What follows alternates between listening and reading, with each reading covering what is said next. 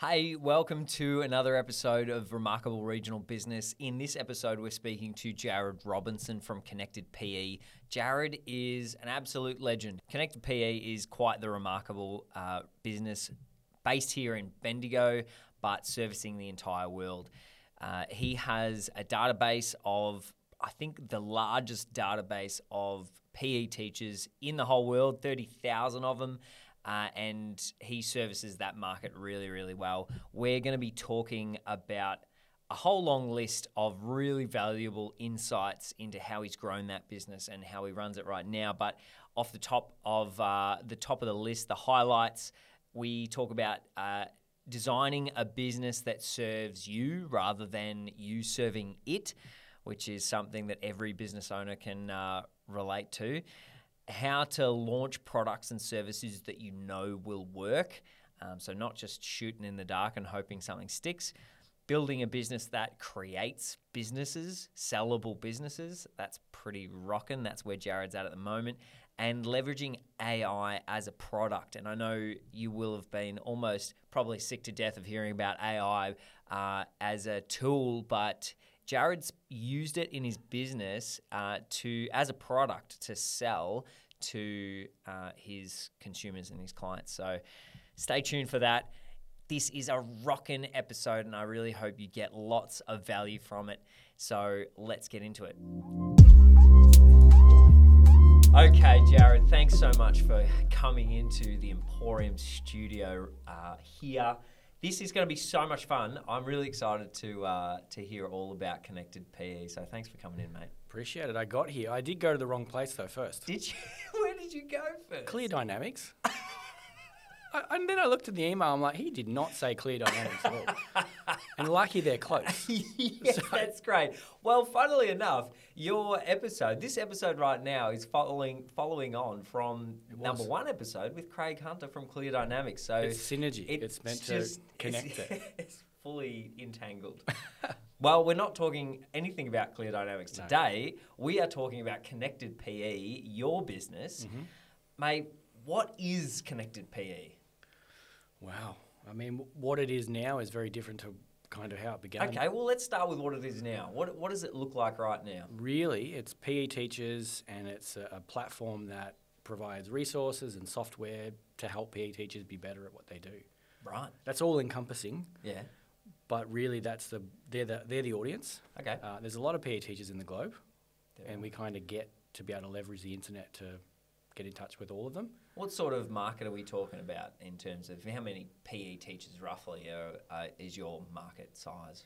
Well, I mean, I don't even know the exact number of that, but I know the numbers of schools, and there's 10,000 schools in Australia, and if you extrapolate that kind of general population connection to the world, it's a big audience. Every school probably has a PE teacher, and they're not going to stop kind of arriving. So, yeah, we build for that niche within a niche. Okay. PE teachers. Right. So currently the front end of Connected PE is a web platform with tools and resources. Pretty much, yeah. It's a membership, subscription kind of entity.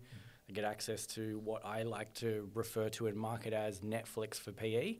I think that's a good metaphor to kind of help you understand what it is that they get. And as part of that, there's all these different tools and widgets and apps that they get to leverage and use to make their job a bit easier. Wow. So begin there though. Yeah. So that's what it is now. Give me maybe some stats of what how many members that are using the platform, in how many countries, what sort of scale of usership and business are we talking about here? Yeah, so we've got free and paid plans. So it depends, the mix of that, but we've got well over 10,000 plus members and courses that, people can do on the platform from other people presenting on the platform for us. There's over 200 courses, which, sounds like a lot, but you sort of do that over time and you get this big library of material. And we've got AI generation in there now for like lesson planning and so on. And I think the last time I checked, it was about 20,000 lessons generated in the 3 or 4 or 5 months that we've had that kind of tool set at our disposal. So yeah, it's lots. And then we've got a lot of iPhone apps and things too that are outside of that website, and some of those have, you know, millions of downloads, and yeah, really just building things for teachers and global scale stuff. Right, so paint the picture of what are some of those other kind of assets. You mentioned apps, like it's not just connectedpe.com. Like what else exists in the ecosystem that is this business? We've got a product called Sports Tracker, and you remember when you went to school and you were competing in sports events like your swimming and athletics carnivals and cross country? Well, I mean, most schools run that type of setup. So we have a platform that allows them to run their carnivals and enter results from the events and share that with parents live, and, you know, make that whole process easier. So that's one of them. We've got kind of like tools to help people get moving and active with like Chrome extensions. And I mean, we've had a little bit of ADHD along the journey and built an array of things. But these days it's kind of in about 4 or 5 main buckets. Where most of our action kind of happens from, and yeah, it's pretty awesome. Wow, it does sound very cool. Well, that's kind of the front end, what it looks like to the consumer. What about the back end? Like, what does your business look like? What does running this business look like from the back end? Like, who's involved? Where do you operate from? All that sort of stuff. Just operate out of Bendigo from my desktop, I guess. And I used to have a laptop, so, you know, these days I'm even less mobile. These days just a desktop and mostly the phone, because, you know, with Slack and other kind of tools and your team, then you're really kind of limitless in terms of what you can do. So a lot of what happens in the back end is me communicating with my team, virtual assistants who live in the Philippines and the like, developers who build some of the products and services that we offer, and me only really kind of entering into the fray when I have to give some sort of general guidance or thought direction. And that's usually done via chat to the people who then make that thing happen. So I don't have to do a whole lot of day-to-day. It's more the bigger picture. Maybe put out some fires here and there, but the team ships products, delivers messages, and puts the ideas I have into my head into action, I guess. That's kind of a dream state for a lot of businesses, being able to, business owners anyway, getting to the stage in their business where the team is the machine and the engine that runs efficiently and effectively. Sure. Well, firstly, what is you mentioned, you know, big picture stuff, but detail-wise, like what does your day-to-day look like, activity within the business look like? I mean, it's a conscious choice, right, to spend as much time as you like on it, or, you know, doing other things. And I've made the choice to do not as much as other people might have done. Historically, I used to spend all my waking hours working on things for the business. And what is it, that the law of however much time you give something, you're going to spend on it. And some of that work wasn't very efficient and effective, and it's just work for busy kind of, you know, sake. These days, I spend time with my kids. Awesome. And, you know, I run a business that's leveraged because of the staff that we have. It doesn't mean that I'm not over things day to day, but I make the choice to only work when it's kind of required and necessary, and that's a very hard thing to do sometimes. But, I mean, you've set it up so that you can do that, right? For sure, yeah. This is an online business that runs and is leveraged by software, essentially. And if you build team around it, then there isn't much left for you to do besides think up new ways to maybe get to market or, you know, communicate the idea, which frees you up, you know, so you can do things that... Because I think time is the ultimate commodity, and, you know, a lot of really successful business people are falling into the trap of still being jobs in their business, like still working in their business and a slave to their business, and that for me is not really that desirable. How long did it take you to get to that stage? Well, this isn't an overnight journey at all. It's years and years to realize that there's some really good lifestyle trade-offs, and you can make a choice to lean into having a bit more time to do things that the business can make possible for you. And it started by just scheduling out my days. So I've got certain days where you can't book calls. you can't lock in times. And I think you might have used my calendar Yep. to book them, and Yep. there was probably some days that just weren't available. And Yep. it's like a deliberate choice to say, on these days, I don't have meetings. You can't really contact me. And Yeah. it's kind of started from there. Yeah. So did you inject and create the systems that enabled the effective working of the business so that you could make that choice? Or did you just make the choice and deal with the consequences and work it out afterwards? Well, the scheduling ones, that was a choice. It was like, if you want to book a time with me, then these are the days where it has to happen. And they might be sales kind of conversation stuff that I still personally do. And that's good market research too. But yeah, the consequences evolve from that. And well, what do we need to build around the business so that I can run it from the coffee shop? If I'm down the street and my team member have a question, how can they get in touch with me?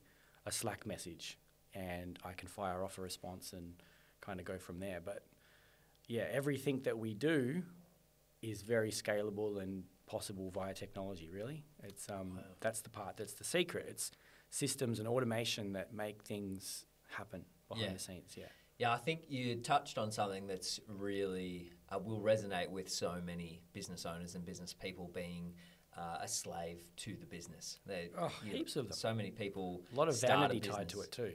What's that? Vanity tied to that. Oh, true. That kind of that thing. Yeah, and so you experience that obviously, as every business owner does. Yep. What was the catalyst to say, look, to break you out of that and make you realise that what you were playing with was, I haven't started a business. I've just made another job for myself. Yep. What was the catalyst for you to realise that was happening and then step out of that? Well, I mean, if you're the one who's operating the business day to day, there's such a limiting ability. It's very limiting. You are maybe going to be able to produce, a lot of results for your business, but unless you can get outside of that, then the growth of that business is kind of stalled by your time and your restrictions and whatever. So that's one big rock, I guess.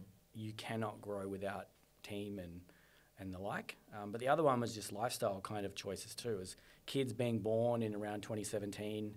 Do I want to be sitting at my computer all day, or do I want to be able to be present in their lives? And that played a big role. And it was very much just those two things meeting together. It's, hey, I can have a highly leveraged business that does good cash flow and generates good revenue that isn't dependent upon me being at a certain time or place or working on a thing at a certain time. And that's, I think, the benefits of tech and automation. Yeah. And then I filled the gaps with team to fill the spaces that tech or automation couldn't do. Yeah, that's really cool. All right, let's step one step backwards. We've gone recently in the last, would you say, year, where AI has exploded onto the scene with a real dominance in people's awareness. It's been around for a long, long time, but it's very present and accessible. Yeah. How did AI shift the way you did things, or how did you implement it into your business, and when did you kind of make that jump?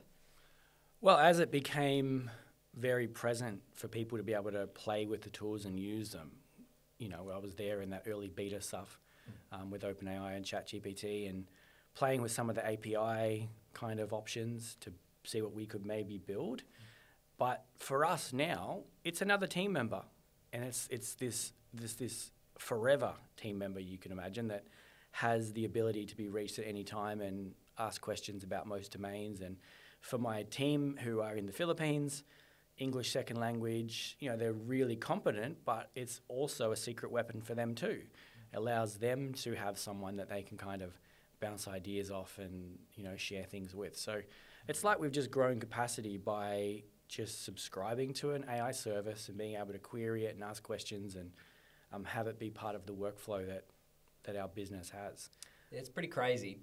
You mentioned that you've had 20,000 lessons created with AI. Step me through how that works, how that works for the platform and for the user on Connected PE. Yeah, well, for years, Connected PE was Netflix for PE teachers. Yeah.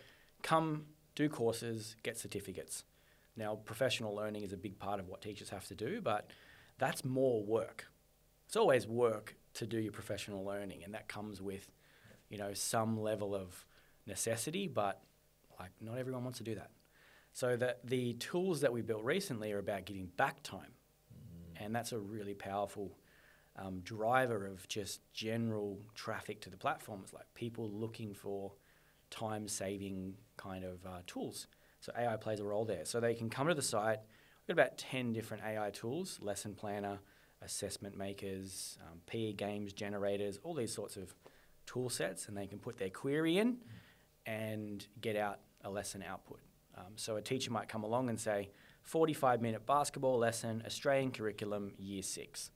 And what will happen is it will generate, a lesson tied to the curriculum and give them some general kind of idea of what it is that they could teach. And then they take that, which might be 60 or 70% of the way there, and make their own edits. Wow. And then release it. How much time would you say that saves a PE teacher? Well, we do a webinar where we ask that exact question. So during the webinar we just ran last Friday, there was 1,000 people registered, and the kind of question we ask is, how many hours per week do you spend planning or preparing lessons? And the general kind of mix was about 2 hours to 4 hours. It's very varied depending on how much they've taught or what the thing is they're preparing, but they spend some time. So if we take that and make it half the time, then what we've really done is made them be able to spend more time with their family potentially, or they get to focus on the thing that actually matters, which is the face-to-face stuff with kids. And that's where our messaging kind of, goes. It's like, what would it mean if you didn't spend all the time planning the lesson? You got to spend more time thinking about the delivery of the lesson, and then that was more efficient. Because teachers are overworked, so we kind of lean into that metric. And it's very visible by the feedback we get. Yeah. One thing that's I'm noticing is that you're really in touch with your target market, your clients and their needs, who they are, what they feel, what they want. That is, it sounds easy, but every business owner will know that, some businesses operate and they don't actually know their customers at all. Yeah, you make assumptions. Yeah, they make a lot of assumptions, and I'm interested to walk me through the journey of Connected PE and how did you get to the stage of knowing your customer so well and building everything based on what the market desire is? What does Connected PE look like over its iteration? When did it start? What did it look like at the start? And how have we got to here? Well, the big reason, the answer for that is because I was the customer. Yeah. So I was a PE teacher. And I think I've kind of always will think of myself as one. And even though I haven't been in the classroom per se for almost 10 years, I have daily interactions with teachers all over the planet, asking questions and needing help around the ins and outs of teaching PE. So in the early days, how this all begun was me creating a blog to share my ideas around using technology in PE. That was it. That was literally it. Wow. And I had no idea that it would become a thing. But, you grow an audience of people, and eventually it was like 1,000 people, and they were following. I'm like, why are they doing this? But they were interested in the topic. Yep. And when you have 1,000 people, it's like you get all these data points of pains and issues and challenges and hopes and desires. And then if you can make sense of those things and put them into a product, then you're kind of in the right spot. And the very first product we made was an ebook. Yep. And it was really just a collection of, these are the things I keep hearing. Here's an ebook that helps you introduce technology into your classroom. And that was the seed ground. It's repeat that process. Ask, get data, feedback. What do people need? Build things to kind of solve their issues. Wow. And so the first iteration, that ebook, was there a point where you noticed a shift in the market or came up against some barriers of the desire for that particular product wasn't there as much as it was? Or how did you iterate the offerings to scale to where we are now? Well, I was very much building products, not in all cases, that were before the readiness of schools. Right. Not all teachers were ready to embrace digital delivery and, using mobile apps in the classroom. So we were very much at the very early stages of even thinking about that kind of thing. So the biggest barrier and constraint was schools' abilities to think that this was something that they could pursue, which led to probably the biggest and most successful product that we've ever had, which was our face-to-face kind of in-person training that we ran in 45 countries, I think, to date, where we would go and train groups of teachers on how to leverage technology in their classroom. So that part was a big barrier. Like, hang on, should we even be thinking about these things? Right. And the celebratory victory lap was COVID. When COVID came and it was essential to use digital delivery, it's kind of like, oh, hang on, he's been talking about this since 2011. Wow, it's kind of like, yes, this was the reason why, because there is reasons why this stuff kind of has a lot of validity. Yeah, wow. So these days we do less of that because it's kind of assumed that technology plays a role in day-to-day teaching. Yeah. And we build out in other spaces. Wow. Yeah. Yeah, that's super cool. So We're a bit too early. Yeah. In some ways. Yeah. Well, I mean, you could look at that as you were leading 100%, the market in what was coming. Yep. Which is a pretty cool space to I be. like to skate to where the puck is going. Yeah. And I think a lot of businesses like to operate around where the ball already is at. Yeah. And that's fine because that's an opportunity. Like, there's a lot of money to be made in that. But for me, I'm way more interested in where it's headed and building product for the now. Yeah. But also, like, what does it look like in 5-10 years? And if I'm not building for that and disrupting myself, someone else will be. Yeah. What's your process and your thinking? Like, how do you approach doing that practically? Like, do you just kind of sit down and have a good dream session about like what is coming, or like what does it look like for you?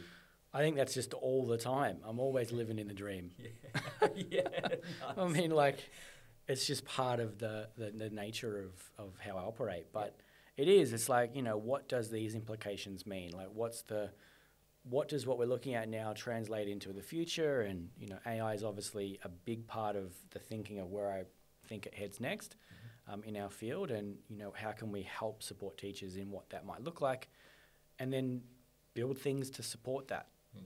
If I look at all the competitors, I don't think of them as competitors, but people who do professional learning and stuff for PE teachers now, they're still building their business as if it's 1970.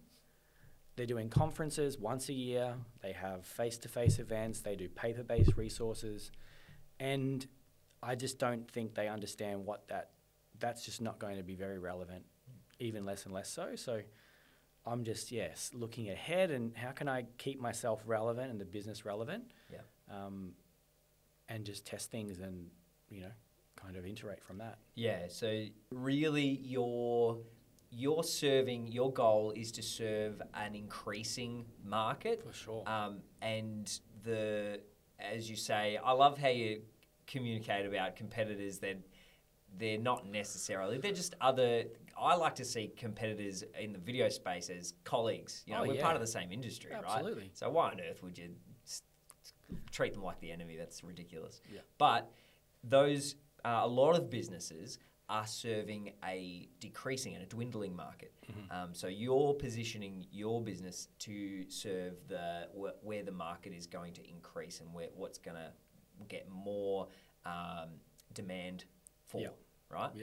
Yeah. I mean, I just look at their product line. I shouldn't say they're not doing it right. They're doing lots of good things, but if their main revenue is driven from creation of lesson plans and rubrics, like, what does that look like in a world where you can spin one up in a few minutes? Yep. And like that makes me just think, hang on, maybe there's not going to be a business there. Yeah. And how do I stay relevant? Because that was a thing that we wanted to do for years, build lessons and material. But the barrier for that is you've got to hire someone to write them, and you're limited by their output. And their time and commitment is costly. And then AI comes along. We build a product that allows people to do that with a click of a button, and we've kind of jumped past all those issues. All the barriers. Yeah, timing was perfect. So it sounds like your business was probably one of the ones that did really well in COVID. Well, we did because we had a lot of online training offering. Obviously, Connected PE is literally that, 200 hours of courses. So, hey, just so happens that we have courses on running PE online. Hey, subscribe to the platform and get access to it. So it was a good thing, but there were some other impacts, like other businesses that we run are dependent upon things happening at school. There was no sports carnivals happening. So we did well in some product areas, but in other product areas, it was kind of like a complete... Wow. Yeah. Not good. Yeah, I can imagine.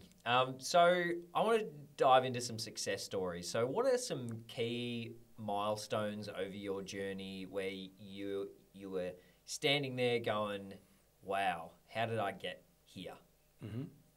There's been a few, like some of the very first most simple things altogether were that. The first app we ever made that had me make $1,000 in a day from selling a piece of software was like mind-blowing kind of, this is very leverageable and scalable. And, at that stage I was still just a teacher too. So it was, a big thing.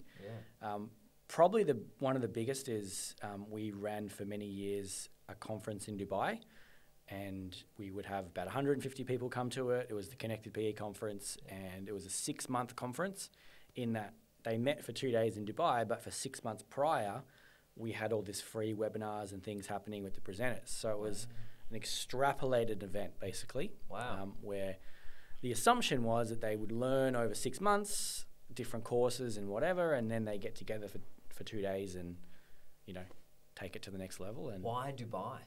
Well, it's central to the kind of world for where a lot of people are, so international school sectors. And it makes a ton of sense because you've got people who can fly in from Europe and the Middle East and Africa. And I think 150 people, 30 kind of 7 countries of attendance. And big deal. Lots of organisation involved in those. That's what I'm thinking. Like how did had you run events before? How did you manage that from a business perspective? I'm going to run an event in Dubai. Do you just go, I'm going to work it out? Well, we'd run hundreds of events prior to that, but there were single-day events where it was one room and me presenting to a group of teachers in 40 countries or so. So very familiar with that kind of general process, but making it a couple of days, doing it so I didn't have to pay for venues, kind of all these intricate, different things that made it very possible. And no expenses needed to get started. And that was, kind of possible because we're using schools. If you use we had a host school kind of arrangement, and the host school got to send all their staff free. Great. And lots of other perks that kind of coincided. But I love that way of thinking too. One thing I'm getting onto is mergers and acquisitions, but doing it in a way that doesn't require cash. Yeah. There's value to be had in a whole range of different things, and it doesn't have to be money out of your pocket. For sure. And I can see that's how you are thinking about how do we get this done and provide value and leverage what someone else finds value in so that we can actually do this thing. Yeah, because if we put our hand up and say we want to hire a school, now we've got to sell enough tickets. There's all these pressures and assumptions, and I didn't want to be in that space. So, whenever we travel around the world, and we still do it now, there's never any cost that's ever been incurred from getting the venue. It's really just an exchange for, we'll give you a couple of free tickets. And in the big one that we ran in Dubai, it was 10 staff can come from your school free. And then we would have sponsors that donate sports equipment, and your school can just keep all that equipment. So they ended up with, $5,000-$10,000 of sports equipment. Wow. So it was kind of just like great. Managing relationship kind of stuff and limiting risk. I love that. And obviously the win for the sponsors and the value is access to the audience, right? Yeah. That's great. Yep. I love that. Okay, there's some pretty cool success stories. Tell me about some failures. I want to hear about some lessons learned. There's been a failure. lot. There's heaps. I think we touched on it before, but these assumptions that people make about their audience can be dangerous. Okay. But not dangerous. Maybe they could be, but I've built things before where it's a solution in need of a problem. Yeah. Yeah. And that's a lot of people when they come and talk to you about their business idea or their opportunity, they might be in that kind of mind frame. You know? Right. So explain that that concept for the viewers. Like you've got a you-built idea. Yeah. But maybe no one has that problem. Exactly. Yeah. Yeah. So and that's a very common thing. So I've learnt the hard way. Yeah. That it makes sense to validate these kind of things in some way first. Yeah. Whether that's with actual paying customers or whether that's with some MVP solution that gets most of the way there or not all the way there, to limit these risky endeavors where you've built something and no one turns up. Yeah. And, a couple of the small ones that I had built were some courses that no one wanted to get. So, like, I spent all the time making the course on the assumption that, this is going to make sense. Yeah. But no one actually signed up. Well, we were a very small group of people, not to make the work make sense, but do that a bit down the track. And it was sell the course first and build it live with the audience. Yeah. And that was an entirely different kind of, level of risk needed. It's like, hang on, I've got 20 people who are doing this thing live. We're just going to build it together in real time. Wow. No realization from the audience that that's what was happening. It was really just what were they buying was the roadmap, and it was able to change based on feedback. And yeah. Wow. So do you remember any specific examples of courses you thought were just going to be gangbusters and people didn't want them?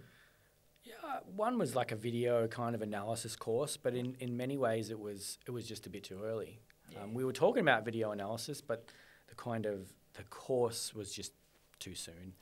What you're talking about, this idea of producing something and testing an assumption that doesn't take a lot of resource and everything like that. It's a similar concept to what I thought I'd bring from Good to Great by Jim Collins or Great by Choice, I should say, is the idea of firing bullets before cannonballs. Yeah, sure. And testing. So how do you approach that? Like, say you've got a great idea and you're not sure if the market wants it. What would you do next? Well, hopefully you've got an audience. I think that probably might be a very important step that people miss. Yep. Great, you've got an idea or a solution that you think people might have.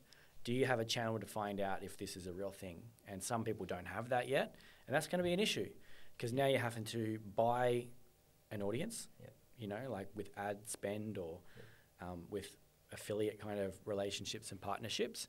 But if you've got an audience that you've curated maybe through being a thought leader in that kind of area, that's going to be a big reason, a help.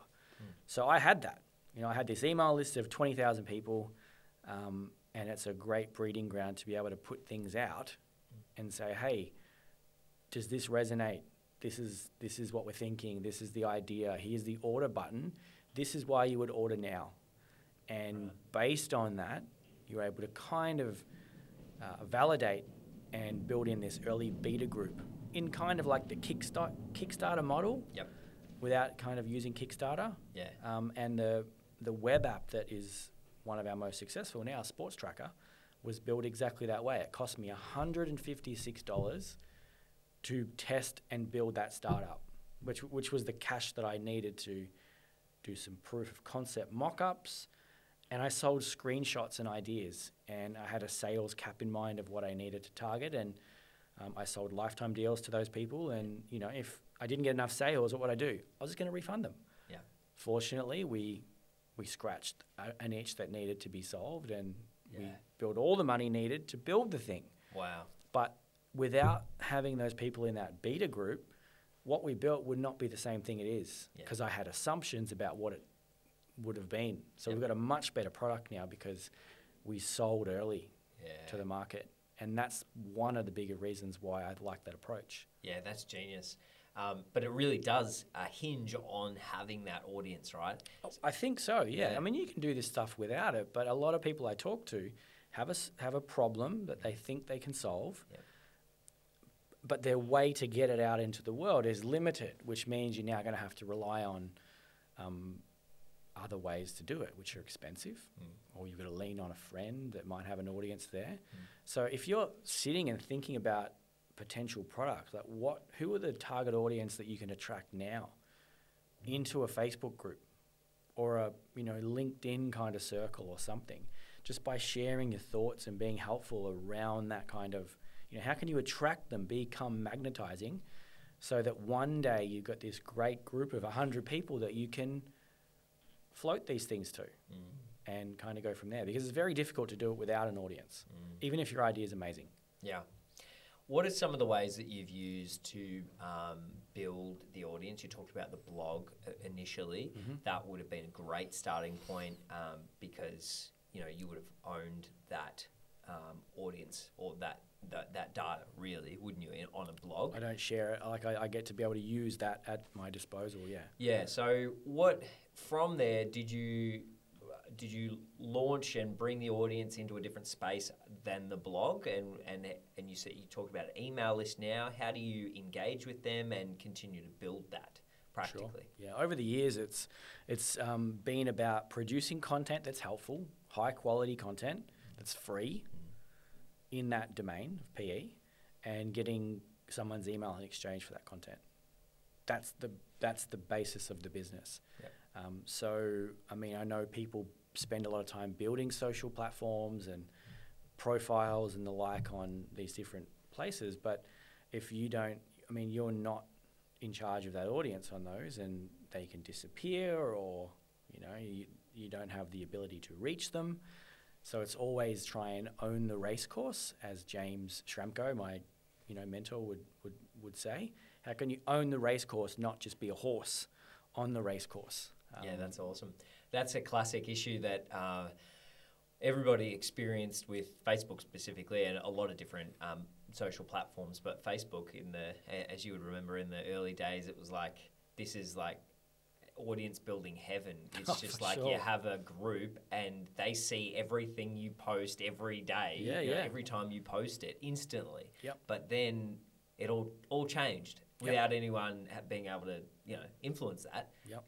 Your reach to your group, the people that have said, I want to be in this group, your ability to actually reach them is throttled to a minuscule amount. Do you currently use any social media platforms to engage with your audience? LinkedIn is a space where I go and just do thought leader type topic stuff. They're not all PE teachers that follow me, but they are. We've got 35,000 people or something that follow me on X. I was going to say Twitter, but X. Yeah, good job. However, these days, my interests on X is fully crypto based, and has been for 2017 or whatever. So I choose not to talk about PE and stuff on that platform, even though I know that that's where my business had most of its social reach and impact over the years. Fascinating. I just stopped talking about PE on that platform, and because I wanted that platform to be something that I enjoyed. Yeah. And these days, I have other platforms for that, which is LinkedIn and Facebook groups and things. Well, that's an interesting topic as well, because we're talking about personal brand kind of stuff there, or separating and segregating the content that you put out on a particular platform. As we know, people are complex creatures. For example, I've run a couple of podcasts, but my LinkedIn doesn't say that. I may change it to that. It's about Hebron Films and the business that I run. Sure. But I've got heaps more interests than just running this one business, and there could be audiences to tap into, and particular things to creative outlets. How did you said you since 2017, how did you decide, was that just something you tested to go, look, I'm just going to separate out the content that I put out on different platforms? Was that a conscious thing, or was it like some content's getting more traction than others, or what? Twitter used to be a really good platform for us for PE teachers, but I just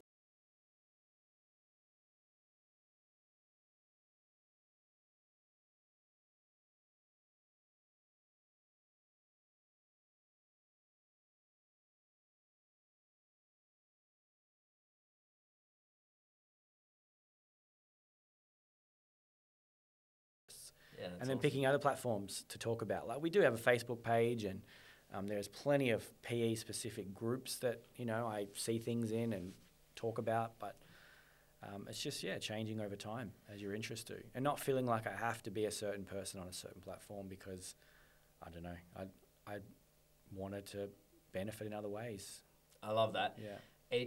It feels to me, and I bet it feels to you even more, that you've created spaces and tools that serve you, Yeah. rather than the other way around. Yeah, people get in that trap. Yeah. Yeah, and if they might have a very successful business, but like we said earlier, a slave to it. And if they really think about it, like, do they like what they've created for themselves?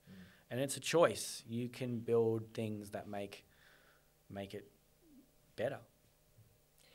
I'm wondering, as we're kind of getting towards wrapping up our conversation, I'm wondering where Connected PE is going. You're a visionary, you're a dreamer and a thinker. Dreamer. What's on the horizon for you at the moment? And do you have a plan for the business? Is it something you're building to sell? Is it something that is going to continue serving you, as we've talked about? Well, there's products that are currently for sale. So a couple of products that we build and have as part of the umbrella. Yep. Connect P is the umbrella, and underneath it we've got products and services. Yep. We sold one last year, which was an attendance capturing app. Yeah, awesome. I built that as a teacher. I'm like, I want a good way to capture attendance. This app came to existence and it ended up doing really well, but not in the classroom, in like karate studios and Really? those sorts of spaces. And how did you approach selling an app? We use a service called acquire.com and steps you through the process, and found a buyer, and because it's a recurring revenue business, it was just very attractive to them, and that was the first sale. And the second one that's currently in the process now would be 20 times that amount kind of sale, like a really big deal. And Wow. So building a business that incubates ideas and builds other businesses to sell them is definitely part of the thought process behind stuff. It's like, how can we start something, build it, make it scalable and profitable, and then sell it and get rid of it, and build a lifestyle that serves up what I would like to do. Yeah, I love that. So it's Connected PE sounds like really the incubator. manufacturing plant that is pumping out things that you can sell, which is the next level kind of thinking, rather than approaching a business. I think the word is called multipreneur. A multipreneur? I don't know, something like that. Like not awesome. solopreneur. I Yeah, heard yeah. someone coin it multipreneur. I don't know, I can't even think of Yeah, the no, word that now. sounds pretty It's funky. like the idea is to build businesses that build businesses. Wow, yeah, right. And have this kind of opportunity to get rid of them. So a lot of the stuff I build now is very independent of me, Jarrod, and the personal brand. It's sellable because Connected PE begun as the PE Geek, which is actually what I'm known as online. And that was the blog. That was the main traction. But it was, if I want to make Connected PE sellable, I have to pivot away from being so reliant upon that initial kind of thing. So these days it's very much, how can you make something that someone else could run just as easily? Make them into assets, not jobs. Wow, that's super cool. So it's going to continue pumping out I guess so. things. I hope so. Multipreneur. I might have butchered that word, but it's this idea that a solopreneur is limiting in its kind of thinking, and these days you can be trying different things in different arenas and doing it from one kind of umbrella and testing and hopefully building. It's a business that builds other businesses, which I kind of resonate with. Yeah, that's super cool. All right, to round this out, what are your top tips for someone who's maybe sitting in that early business owner stage, or even thinking about launching into a business or running a business? I know that's like nearly everyone. What are your top tips for running and operating a successful business? Anyone can do it. Like and I know that's very cliche, but some people wait for permission. Yeah. And I don't. You're the reason that something can start or go. So just like go for it. I think having an audience is kind of really important. So I would be putting time and attention into making sure that you have them in a way where you can communicate with them readily. And email still is the best for that, like without a doubt. Yeah, there's a lot of people saying that email's dead. What would you say to that? It's really not. Like it isn't. Like 40% open rates in our industry. It's still pretty high in other industries. So It's pretty huge. I mean, you've got thousands of people that are a click away from being able to engage you. That doesn't mean you don't leverage other platforms, but they should be driving to a resource that you own that can never be taken away from you. If my website's disappeared or my social platforms died, I could still send an email tomorrow and make an offer. It's like if you're a business owner and you don't have a database that you truly own, I would be looking at how you can do that. How can you siphon people from your social media platforms through some sort of opt-in to get their email and then be able to use that channel to market? Build an audience or control them a little bit better and find out what kind of challenges they have and build things for that space. Test it first though. Like don't make assumptions, and make the choice to build it in a way that serves you. Because the last thing you want to do is dread what you've set up and built. Yeah. And I've had moments of that too, for sure. Yeah. Conscious choice to serve me.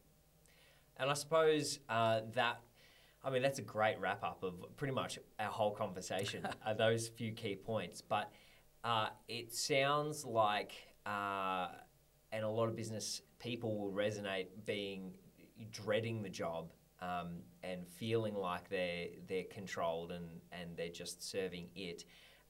It sounds like you've gone hard into and you've created something that's sustainable. Would you say that is your reality? You feel like you're not there's not a time limit on your energy input and that you're going to be able to continue and happily do so? Yeah.